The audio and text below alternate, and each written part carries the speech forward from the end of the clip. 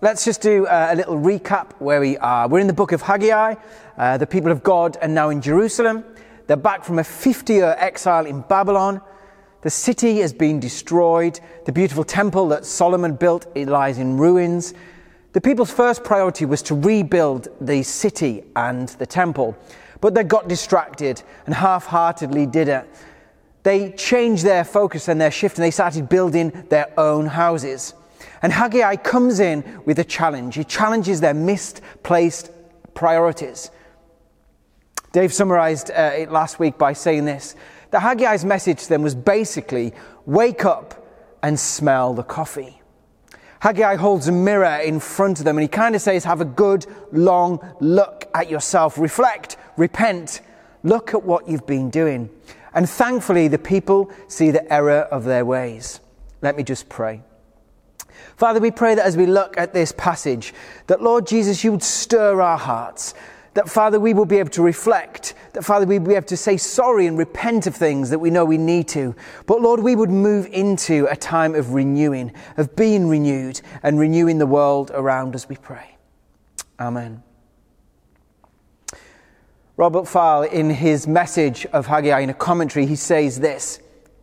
He talks about the movement of prophetic word leading to repentance, to action, and to blessing. And that this is the central flow of the book of Haggai. It's a journey, a flow of movement. And we've been looking at this cycle chart, haven't we, of reflecting, repenting, and now renewing. And this is where we are today. It's the beginning of the renewing of the temple and the city. So in Haggai chapter 1, verse 12 to 15, we see that in verse 12, right at the beginning, we see that they obeyed the voice of the Lord. So important. They were aware of God. Suddenly their heads, their hearts were lined up with God. They looked him in the eye. And now they feared him, not in a sort of terrified, scary God sort of way, but like a newfound respect, a sense of awe for him. They obeyed him. And with their attention on God, the Lord speaks through Haggai. In verse 13, Haggai says, the Lord's messenger gave the message of the Lord to the people. And he says this, the Lord says, I am with you, declares the Lord. I'm with you.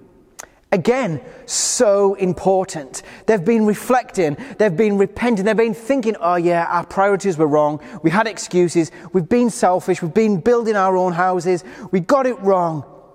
But now, God speaks to them through Haggai. And he says, I am with you. I'm with you. You know, the Greek word metanoia, it means to turn around. They basically turned around. They were heading this way, but they've turned around. They've thought on all these things.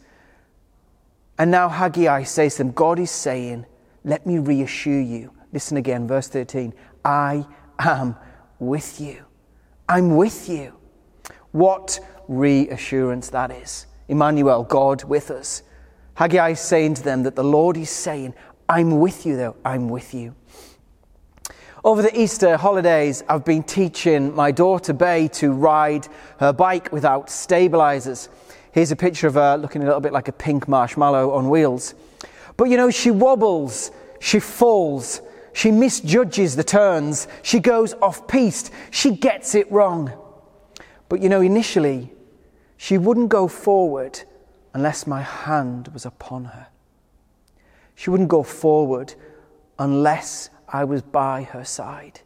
She wouldn't even begin to turn the pedals and try unless she knew that I was right there with her, with my hand upon her and running alongside her. She's absolutely nailing it. She smashed it and she can do it now. She moves forward. But she knows that I was with her in them early stages. Knowing that I'm with her means that she can go forward in confidence. In this scenario, the people can rebuild. They can renew the city. They can renew the temple. Why? Because the Lord their God is what? He's with them. He reassures them, I am with you. There's journey and there's movement. been reassured, they are now re-envisioned. Verse 14 says this, so the Lord stirred up their spirits.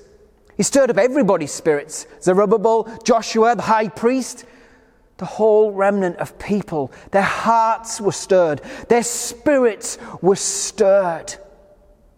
Imagine they've gone off piece, they've been selfish, they've been reflecting on that, they've been repenting of that. They've got this new found desire and love for God. They've realigned their hearts. And God said to them, I am with you. He stirs their hearts. And their hearts have been stirred, not for the sake of being stirred, but for the sake of action, to move forward. John James, in his commentary, Rebuild Your Life, he comments on the people's newfound passion here. He says, they find their enthusiasm rekindled. And within 3 weeks, the work of the temple is resumed. It's teamwork.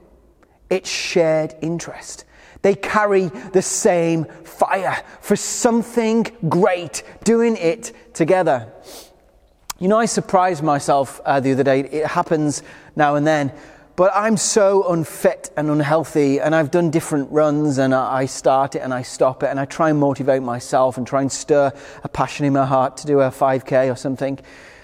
But the other day, I was invited in a group chat to come and run, and I was like, well, I can. There's no way I'm going to get to 5K, and I know 5K isn't very far. There's no way I'm going to be able to do it. I've got a dodgy knee. I'll do a little bit of it, but then I'll peel off and I'll go home. But there was this chat, there was this excitement, there was this encouragement, there was this spurring on of one another on this group chat. But also when I got there, and I was running with local shopkeepers and local restaurant owners. I even went for a swim in the freezing cold sea afterwards. But what I found was our hearts were stirred to do this. And the conversations that we had as we were running, we were going for it, we all wanted to get fit, we all wanted to get healthy, and we all wanted to get to the end of the destination and the journey that we'd carved out. And I found myself not quitting, not peeling off halfway or 3/4. And before I knew it, I'd done a 5K, having not run for probably a year. The same passion, the same desire, the same goal, teamwork, people with stirred hearts wanting to champion each other and do this and do it together.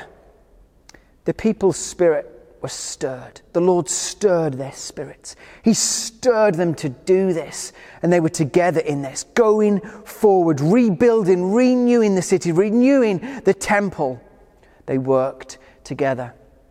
Verse 14 says this, they came and began to work on the house of the Lord Almighty, their God.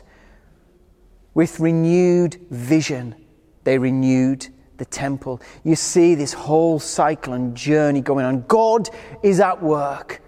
They're reflecting, repenting. They're being renewed, and now they're going to renew the temple.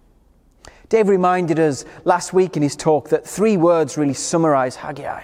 The book here, that's build my house. Build my house. This call to action to say, come on guys, pull your socks up, smell the coffee, get yourself sorted. I'm going to stir your hearts, and you're going to go and rebuild the city. You're going to go and rebuild the temple. You know, we too go about renewing the world around us, don't we? God is at work. He's renewing all things. He's making all things new. In 1 Corinthians 3 verse 9, it says that we are co-workers in God's service, meaning that we work alongside with God. God runs alongside us, if you like. He stirs our heart. He champions us. We do it together. We journey together. We rebuild, renew, restore together.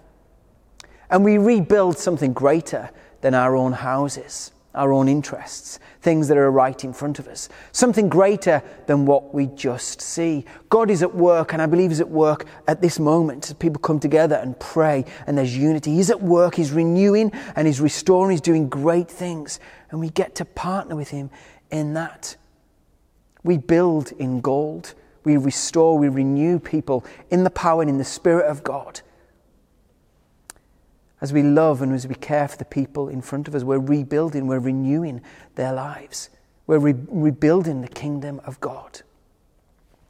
You all know the story, but of Christopher Wren and St. Paul's Cathedral. You may have heard it. The story of 3 bricklayers. After the great fire in 1666, where London was levelled, the world's most famous architect Christopher Robin was commissioned to rebuild St. Paul's Cathedral. One day in 1671, Christopher Wren was observing the bricklayers, and he was watching and seeing them at work as they renewed this amazing place. He was standing watching them. One of the scaffolders was crouched down, one of them was half standing, and one of them was standing tall and working very hard and fast. So Christopher Wren, this great architect, went to the first bricklayer and he asked them the question, "What are you doing?" To which the first bricklayer replied, "Well, I'm a bricklayer. I'm working hard, laying bricks to feed my family." The second bricklayer responded, "Well, I'm a builder.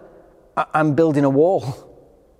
But the third bricklayer, and the most productive of the 3, and the future leader of the group, when he was asked the question, "What are you doing?" he replied with a gleam in his eye, "I'm a cathedral builder, and I'm building a great cathedral to the Almighty."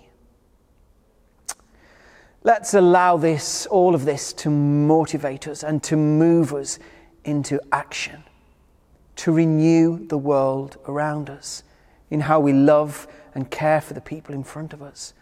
But let it start with us, Lord, in us, Lord. Just want to invite you, if you can, just to bring yourself before God, to maybe focus on him, to look him in the eye. Imagine looking Jesus full in his face, looking fully in his face, looking him in the eye. Lord, we know that we can renew the world around us because you are with us. And Lord, you're renewing us and the world within us. So come, Holy Spirit, stir our hearts, Lord. Renew your world, renew your church, and renew us, Lord, we pray. And help us as we join you in the renewing of all things. Amen.